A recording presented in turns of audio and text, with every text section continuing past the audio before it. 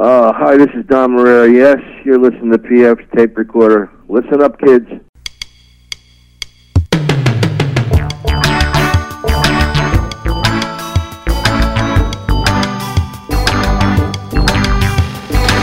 Hello there, I'm PF. This is my tape recorder. Coming up, comedian Vic Henley. Clinton got elected in 92, and I started talking more about politics and global bigger things. I figured at the time if we were supposed to be such a bunch of dumbasses in the South, and then one of us just got elected, so that was hilarious to me. We'll hear more from Vic in just a bit. We're also going to take a look back at the Turkey Drop episode of WKRP in Cincinnati in honor of it being Thanksgiving week here in the United States. And it's also the 30th anniversary of Band-Aid. That single was released last week and is doing very well. We'll take a little listen to that also. But first, as always, fake news.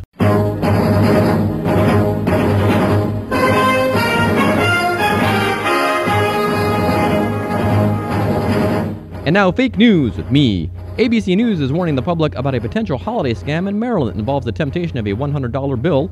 The simple scheme works like this. Drivers walk to their parked cars, and after they get in the vehicle, they notice a $100 bill on their windshield. The driver exits the car, and with the door open to retrieve it, only to have a thief steal the vehicle. The story later says it's probably just an urban legend, leading Snopes to warn people not to listen to ABC News. President Barack Obama imposed the most sweeping immigration reform in a generation on Thursday, easing the threat of deportation for some 4.7 million undocumented immigrants and setting up a clash with Republicans who vow to fight the moves. The GOP offer an alternate plan that also blocks the deportation so long as the immigrants promise to work on building the Keystone XL pipeline. A British-led consortium has outlined its plans to land a robotic probe on the moon in 10 years' time. Its aim is to raise £500 million for the project from donations by the public. The mission will survey the moon's southern pole in an attempt to find a suitable location for a future moon base. Hopefully it will work out better than the last British moon base, which suffered a catastrophic nuclear accident and sent the moon hurling into space. Space 1999 joke there for you. The Philae lander has detected organic molecules on the surface of its comet, scientists have confirmed. Carbon-containing organics are the basics of life on Earth and may give clues to chemical ingredients delivered to our planet early in its history. The material was extracted by a part of the probe that was designed by Germany. The organic matter was then detected and cooked in a lovely béarnaise sauce by a part of the probe built by the French. Russia may be testing a satellite capable of chasing down other orbiting spacecraft, observers say. Such technology could be used for a wide variety of uses, including to repair malfunctioning spacecraft, but also to destroy or disable them. More worryingly, it could be used by the Russians to get free HBO and NFL Sunday ticket. And finally, the new White House pastry chef has a sweet distinction. She's the first woman to hold the job. Suzanne E., or Susie Morrison, is an assistant pastry chef at the White House now, and will be the 7th person to serve as the White House executive pastry chef, the administration said this past Friday. Her qualifications include executive residence as a contract pastry chef for the Ritz-Carlton Tyson Center Hotel, and she was once screamed at by Gordon Ramsay. And that's been fake news with me.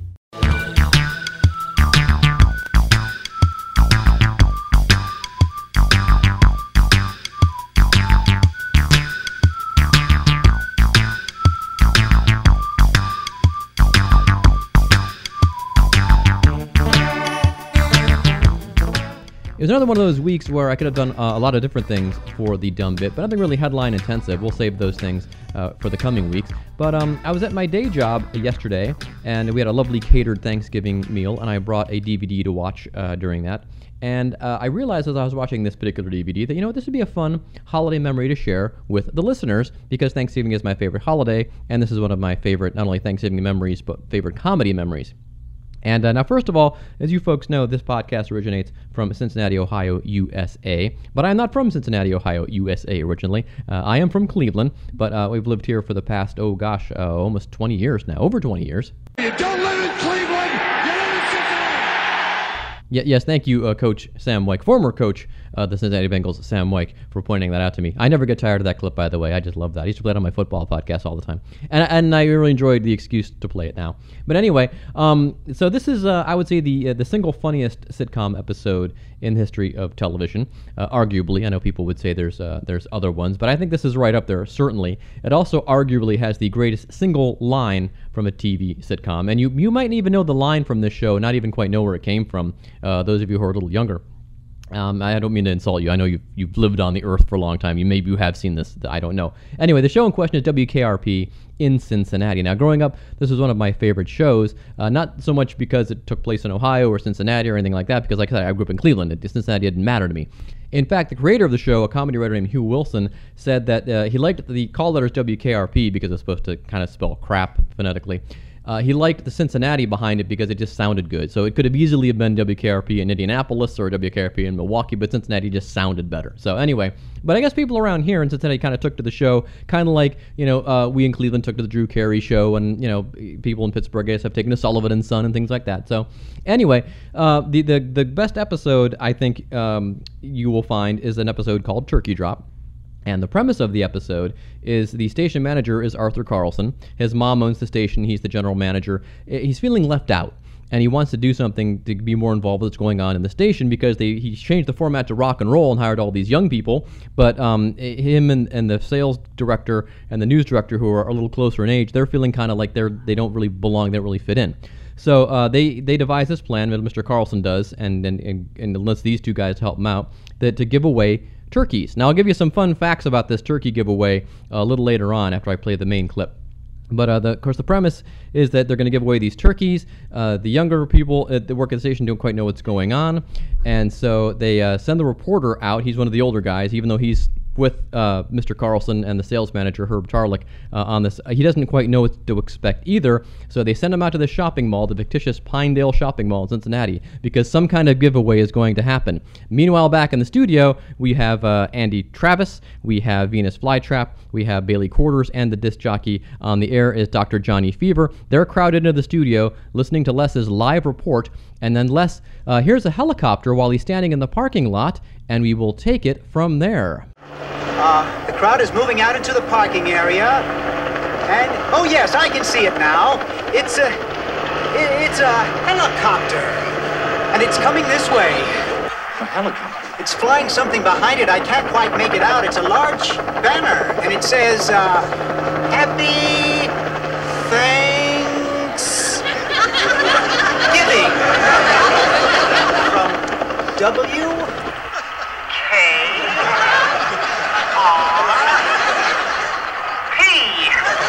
What a sight, ladies and gentlemen, what a sight.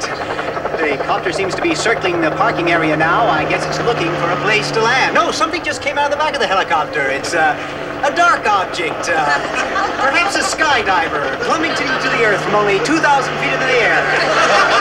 Seconds and a third. There's no parachutes yet. Those can't be skydivers. I can't tell just yet what they are, but... Oh, my God, they're turkeys! Oh, Johnny, can you get this? Oh, they're crashing to the earth right in front of our eyes! One just went through the windshield of a parked car! This is terrible. The Cars running around, pushing each other. Oh, my goodness! Oh, the humanity! Oh, people are running about. The turkeys are hitting the ground like sacks of wet cement. See, folks, I don't know how much longer the crowd is running for their lives. I think I'm going to step inside. I can't stay out here and watch this any longer. No, I can't go in there. Children are searching for their mothers, and not since the Hindenburg tragedy has there been anything like this. I don't know how much longer I can hold my position here, Johnny. The crowd... Les, are you there? Les isn't there. Thanks for that on-the-spot report, Les. Who just tuned in, the Pinedale Shopping Mall has just been bombed with live turkey.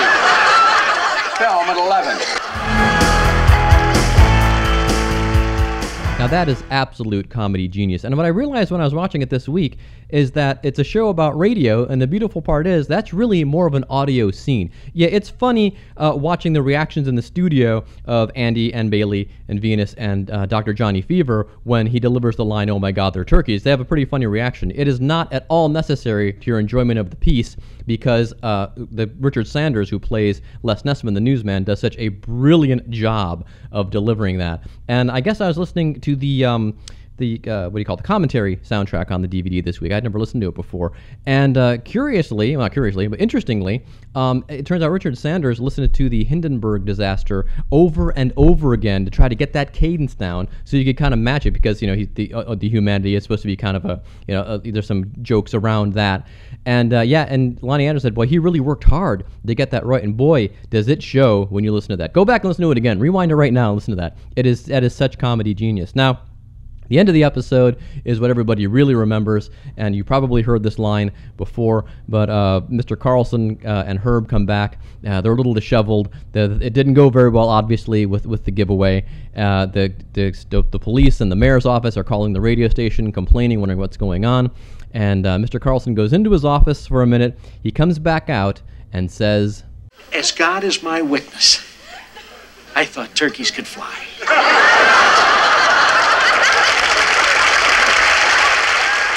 I interviewed Gordon Jump, the man who says that line, a couple of years ago, and actually more like 10 or 15 years ago. I believe it was for when WKRP was going to be on TV Land. And I interviewed Lonnie Anderson, too, who was a lovely woman. And, of course, we've lost Mr. Jump since then. But he told me that it was just 22 minutes of great writing, setting that sucker up, meaning that line that he delivered. And boy, he's not lying. Okay, and the other little piece of trivia I wanted to tell you about this is there's been some debate over whether that is based on a true story. Now, the guy that wrote it is named Bill Dial. The creator of the show, Hugh Wilson, also helped on the script, I guess. But Bill Dial was on a radio show I used to work for called The Gary Burbank Show, and this is actually years before I wrote for the show. But Gary asked him, he said, that was based on a real incident, wasn't it? And Bill Dial said, no, it was not. We made that all up. But listening to the commentary track for Turkey Drop, Hugh Wilson says at the very beginning of the commentary track, he goes, folks, this episode is based on a true story, and it's exactly the same story Gary told us. He told us years, even when I was writing for the show, he would still repeat the story, that it happened at a station in Texas, in the USA. This guy tried to give away turkeys. I don't know if he tried to throw them out of a helicopter, but he tried to give away turkeys, and it didn't go very well. I guess they got escaped and ran all over the place. I don't think he tried to throw them out of an aircraft. But it's based on a true story of a radio station in Texas, and the guy got fired for it, and the end result eventually was probably one of the greatest sitcom episodes in the history of TV.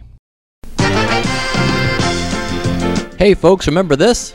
Dear Joey, getting my hair done. Be back at 3:30. Please go to Lawson's and pick up bread, lunch meat, potato salad, and pop. And if you want... Or this? We have fresh ideas at Red Barn, like a salad bar for you. This is the third time my husband went back to the salad bar. Or how about this?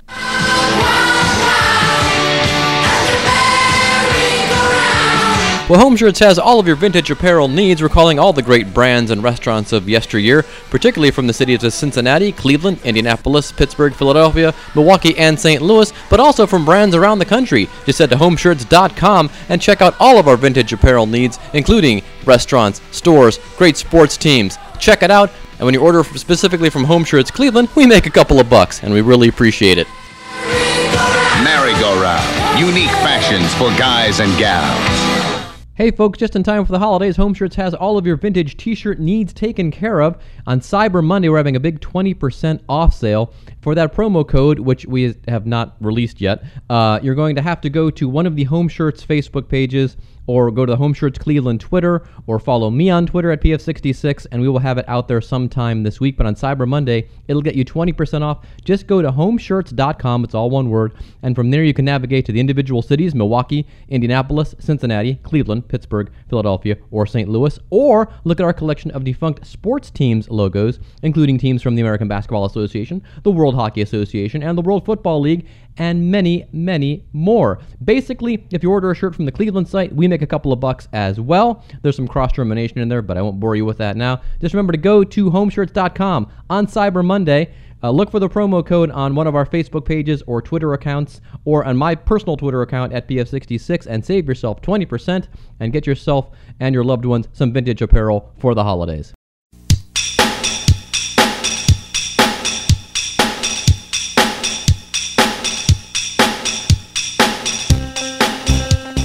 Vic Henley is a stand-up comedian originally from Alabama. He now makes his home in New York City. He headlines clubs across the country with his politically themed humor, and he also does feature work for Kathleen Madigan and Ron White. Here now is our interview with Vic Henley.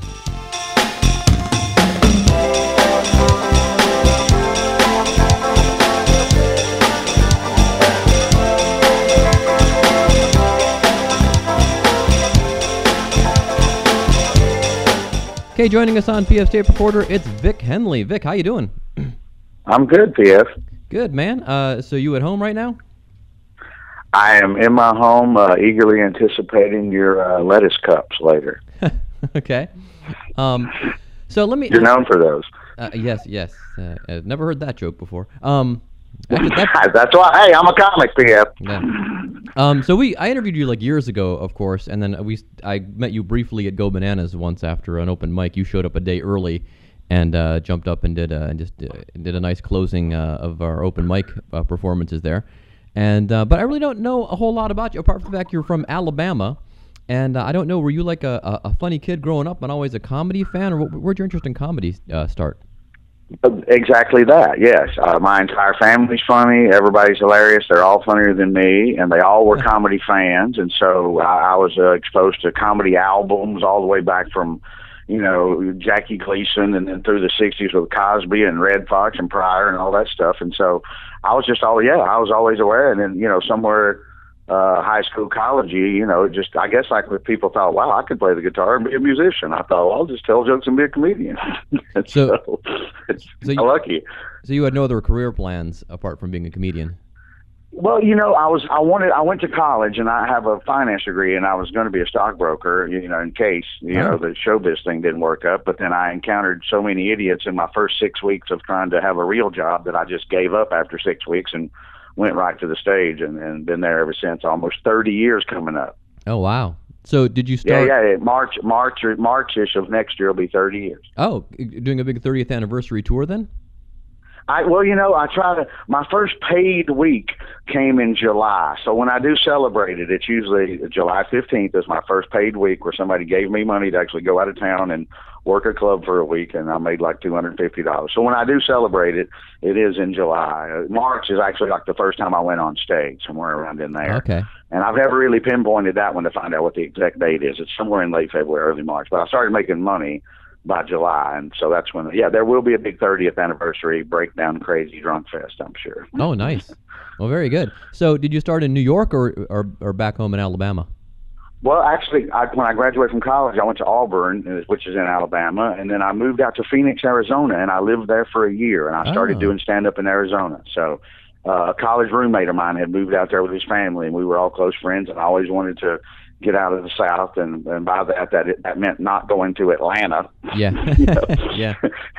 So we knew a couple of guys that had gone to Dallas and Houston, and we thought that was really cool. And so when my friend went to Phoenix, I went and visited and liked it and interviewed for a job and got offered a job at Dean Witter, and then got there.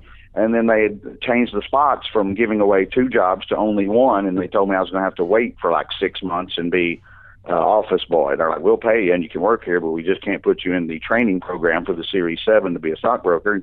This is before cell phones. I'm like, I moved across country for you. What are you talking about? And they're like, well, hey. And I'm like, well, hey, I'm going to be a comedian. So you started there. Let me see. What club in Phoenix would that have been? Well, the place, it was a music club. It was called Anderson's Fifth Estates in Scottsdale, and they had comedy night on Tuesday nights. And a lot of the bars, there was another bar called After the Gold Rush, and a lot of these bars that were music clubs in and around the Tempe, Arizona State area, comedy was blowing up all over America, and a lot of bars were having comedy night. And so I would go up on Tuesday or Wednesday, depending on, what night it was and what club. And that's, somewhere at Tempe, After the Gold Rush and Anderson's Fifth Estate.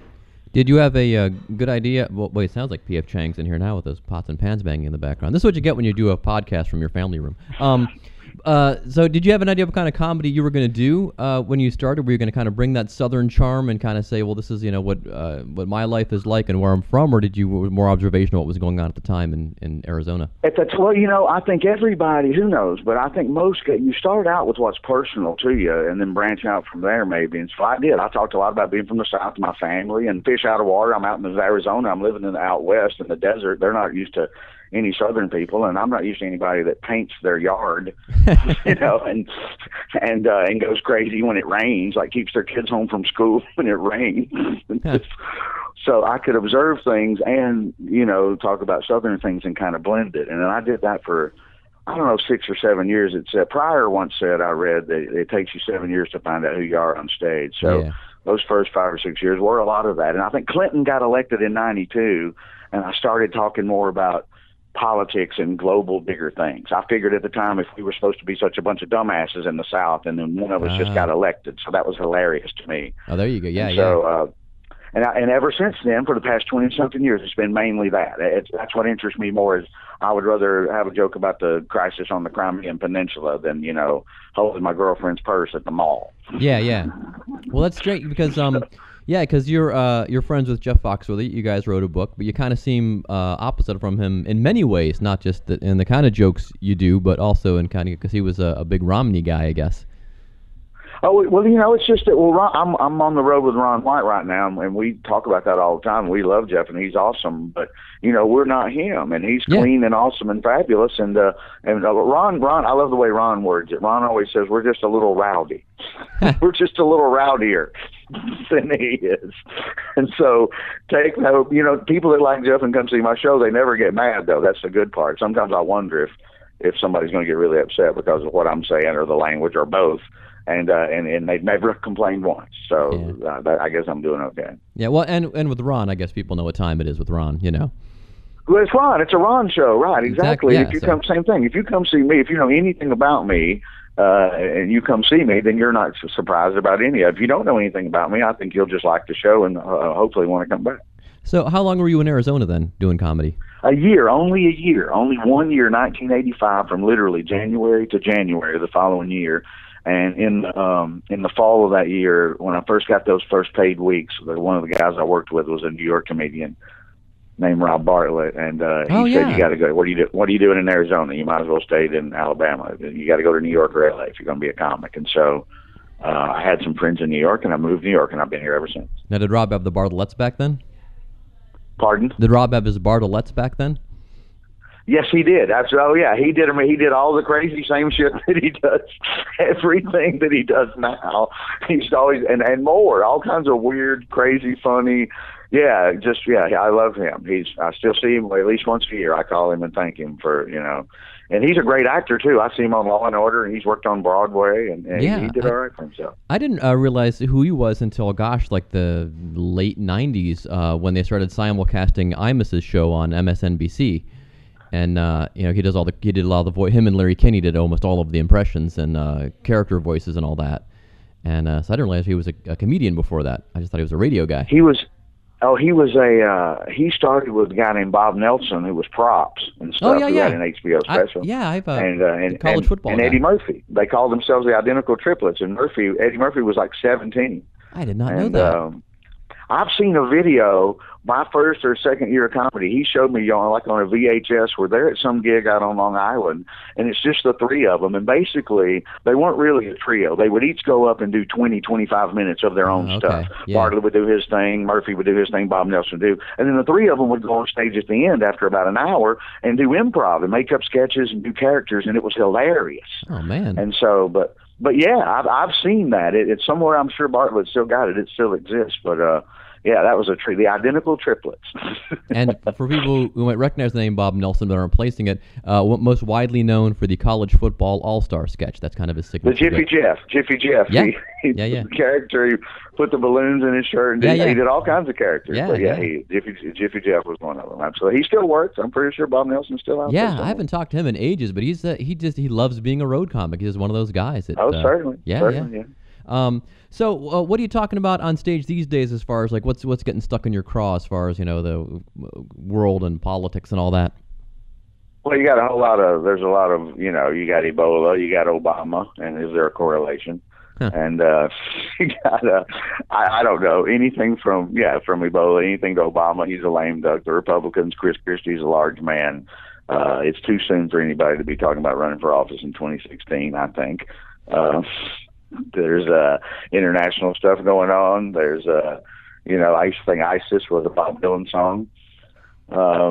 There's plenty. It's college football season. I'm an Auburn man, and I always love talking about that. The Bungles. I always talk about the Bungles when I'm in Cincy. So. Yeah, well, they had a good week this week. I'm a Browns fan myself, and it's the most erratic thing, and you should be just beside yourself. You should at least be one more win. How the Jacksonville Jaguars got their only win against the Browns was a travesty. Yesterday was ugly too. If we made the mistake of because the games, if the Bengals are on at the same time, the game isn't shown locally, obviously.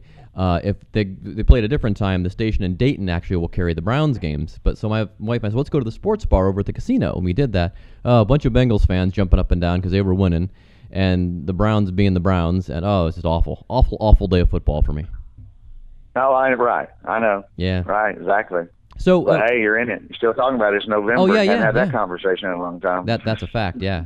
So, yeah, there's, the guy the beat writer for the Browns I saw on Facebook was saying, hey, this team is still 6-4. They're still talented. Let's not panic. But hey, right. So do you follow pro ball much? Do you? I follow everything. I follow global everything. I follow international soccer. I follow everything. I'm a crazy sports fiend. Ron and them all tease me that I'm the only guy that doesn't play golf that knows all about golf and watches the golf. And we were watching the Turkish. They were playing in Turkey the other morning at 2 a.m. We were watching it on the tour bus. That's a strange one. So who do you follow? So, yeah, I'm a huge sports fiend. I like anything. I've always liked sports my entire life. So. Well, apart from Auburn, of course, do you follow any other teams closely, like pro football or pro basketball? No, not really. I always enjoy whatever story's going on. I really do. Once pro teams, once free agency and everything started switching around, I had some friends that lived in St. Louis. So when they went from the 4-12 to the 12-4 and won the Super Bowl with Kurt Warner, that's when I really started getting intrigued with. Growing up, I was a Raiders fan because I hated Dallas, and they were all clean-cut and Roger Staubach, and I liked Kenny Stabler and the hair and the helmet and Al Davis, and we're just going to pound it up the middle and throw it to Cliff Branch deep. If you can beat us, try. So I enjoyed the brashness of it. But then he sat Marcus Allen during a couple of years of his prime. I kind of gave up on pro ball. And so then the Kurt Warner thing really intrigued me with Northern Iowa and Arena Ball and now Super Bowl MVP. And so then the fact that every year there is a flip around. Every year, just about since 99 or 2000, there's been the 4-12 goes 12-4. Last year was Kansas City. The previous year they'd gone like 3-13. So I enjoy the haves always have. Brady's there. It seems like for all these years, Green Bay's up there. Aaron Rodgers, Roethlisberger. It's always the haves, and I enjoy the new little kid on the block. And will they break through and go all the way through? When Arizona played the Steelers a few years ago, Warner again, that was amazing. So that's what I kind of like with all the sports stories. I love the NCAA tournament. I'm more interested in the weird, obscure fact than the just pulling for the Falcons every week. I just never did that growing up. I only pulled for Auburn. So. Okay. I remember talking to Brian Regan a couple of years ago, and he said and this is, I think a lot of people are getting like this too, is he always roots for the team that's behind. So he flips on a game, whoever's trailing, that's who he's rooting for.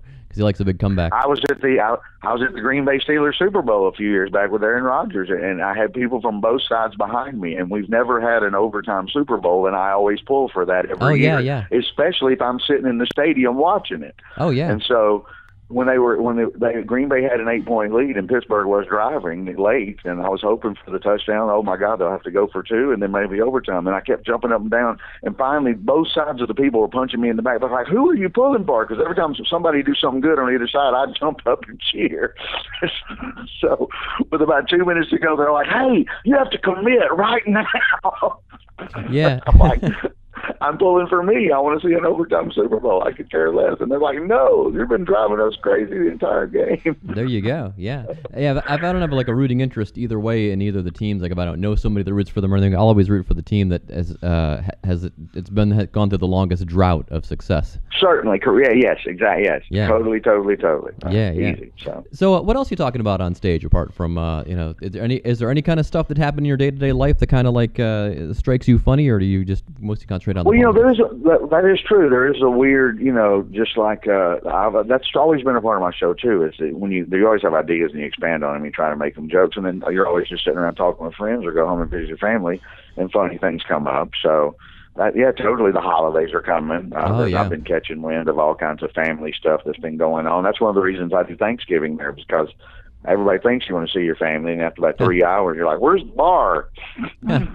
So I think there's always holiday stuff that I get to do around this time of the year that I don't ever do in my show, and so there's things like that. And I don't know. I went home and saw the whole family, so I got a whole big dose of Alabama. Cool. Good stuff about a month ago. Well, I guess coming back to Go Bananas, a place you've played for years and years, it's kind of like seeing family. Well, it's one of the best clubs in America, and all the comics love it. Oh, yeah. I have friends there. I've got 25-year friends there in town, and sometimes we do a show because people want to come out on Thursday night. We just always base it on the ticket sales and the reservations. Okay. And sometimes we've not done it. Sometimes we've done one. Sometimes we've not done one. It just depends on literally the crowd, and it's changed. Sometimes 100 people want to come. Sometimes 4. So either way, I've got friends there, and I get to have a great Thanksgiving dinner with people that I love and hang out and lots of friends. And so it's a great working holiday week for me there. Well, speaking of working the holiday, what do you make of these all these stores being open on Thanksgiving night? Yeah, I can't stand any of this. The fact that it's, the guy went to Rockefeller Center the other day here in New York City. It's not even Thanksgiving. They've already got the tree up. They're already decorating it. They've got a big cloak on it, so you're like not supposed to know what it is or what's going on. They've got scaffolding on it. But I guess it's so huge you got to get started early. But they're already putting the snowflakes up down Fifth Avenue. It's not even I can't stand this. I really don't. I start on about the 22nd, and I'm good to about the 27th. I figure 5 days is plenty. Yeah.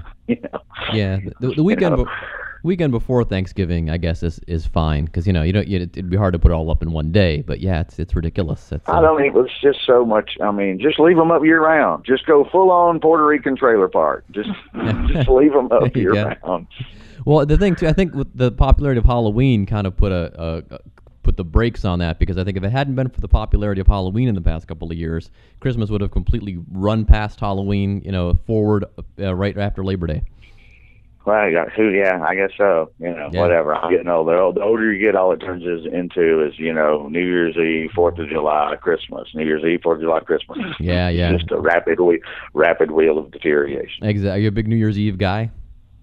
I usually work, but when I don't, I try to go do stuff with friends. I like it. It's okay. It's a little bit of its amateur night, like St. Patrick's Day. But if you can get to a good spot with friends and not be roaming around and bothered by the marauding masses, I like New Year's Eve. It's all right. I like champagne. Who doesn't? Yeah. There you go. So when you work, you usually work like in New York, or do you like with Thanksgiving and go bananas? Just find a club you like and that way. I've always, one of the little secrets about stand-up is forever New Year's Eve is the big money week in comedy. All the clubs will pay you double or 2.5 times. They can charge people more for packages to come out and celebrate. Oh, yeah, that's right, yeah. So 90% of your comics are always being giant prostitutes and taking the cash. We hardly ever get one off. And that's why. Because, we work in bars. You can celebrate and have champagne any other night you want with your friends. But when the mean people that don't want to pay you a lot are offering you a lot, we usually jump at the chance. Oh, there you go. All right. So any other comedy vehicles that you're working on? You wrote the book, of course, with Jeff and everything, but anything else you're working on? Well, I'm doing another, Ron White's doing another Salute to the Troops on CMT, Country Music Television. So that'll be out again in March. We're going to shoot that, and then that'll air in March. And I'm dancing in front of the Letterman people, trying to get on one more time before he goes off the air next year. Oh, yeah, that's right. Yeah. So exactly. So I'm hoping for that, and that's it for TV right now. And just, out here on the road. I've been working with Kathleen Madigan, who's the funniest woman out there working, and Ron. I've been doing like a week with Ron, a weekend with Kathleen, and then a weekend with myself. On the road, and a week in New York. That's 4. That's every month. So it's been great. I've been swamped busy for 2 or 3 months here now, and it's rolling into next year. So that's good. Do you take vacation? You can find me anywhere. I'm on the road. Yeah. Do you take vacation though? Do you ever set aside a week and say, in this, like in May or June or whatever, I'm just going to take? Always, absolutely. Oh God, I took almost a whole summer off. I did very, very little. Yeah, I didn't, because when I'm here in New York, I can still work almost every night if I wanted to. But I didn't plan any crazy traveling. I went to Nantucket for a week. I went and hung out with my family. I did a whole bunch of great stuff. And I'm, it's funny that hardly any of the other jackasses ever do that, But I've worked hard for a long time. I believe treating yourself. But some comics won't even do that, but I always have. I love shutting it down. It's my favorite thing. Speaking of traveling around, there's always certain jokes that just stick with me from certain comedians, and the one I always think of with you is, especially when I'm driving around in the South and you're trying to find a radio station, is the 2 kinds of stations in the South joke of yours, which I just to this day just love, because it's. Well, it's either I've added a third. Okay. It used to be hardcore country bluegrass or Jesus. Yeah. That was your 2 choices. Yep. Some kind of deeply religious, some kind of just twangy mandolin, ding, ding, ding, ding, ding, ding, ding, ding, or some hardcore, and the Lord said. And then the third one I've noticed now in the past few years is some sort of trade show. Oh, where yeah. people are bartering things, and calling in. And so it's the weirdest. I've got a dump truck load of gravel. I'm looking for a grilled chicken breast on top of a Caesar salad. I've got 2 pigs and a jar of sorghum syrup. Who's got an old Monopoly game that's missing all the pieces? I just want the hat. Yeah, a Tradio they used to call that where I used to live. Yeah, big stuff. Down south, when I grew up, it was called Swap Shop. So different regions of every region of the country has it. All 50 states have it. I guarantee you in Alaska, there's somebody going, I got a moose antler that I'll trade for a antelope sausage. You know. So, but in the south where I grew up, it was called Swap Shop. But it's variations of that. That's the third part of. I have expanded your bit there. Peter. There you go. All right, super. All right, man. Well, awesome. I'll think of that as I'm driving through the mountains and everything, and when I'm out on the road. Exactly. Next time you hear somebody trying to get a fruitcake for some bottle rockets, think of me. You could do a whole book of these things. Little flip books. All right. Well, great talking again, Vic. Have fun when you're here in town, and have a good holiday season and all. Yeah. All right. It's always good talking to you. I hope everybody comes out to the show. It's a great club. Okay. Thanks, Vic. All right. Appreciate it.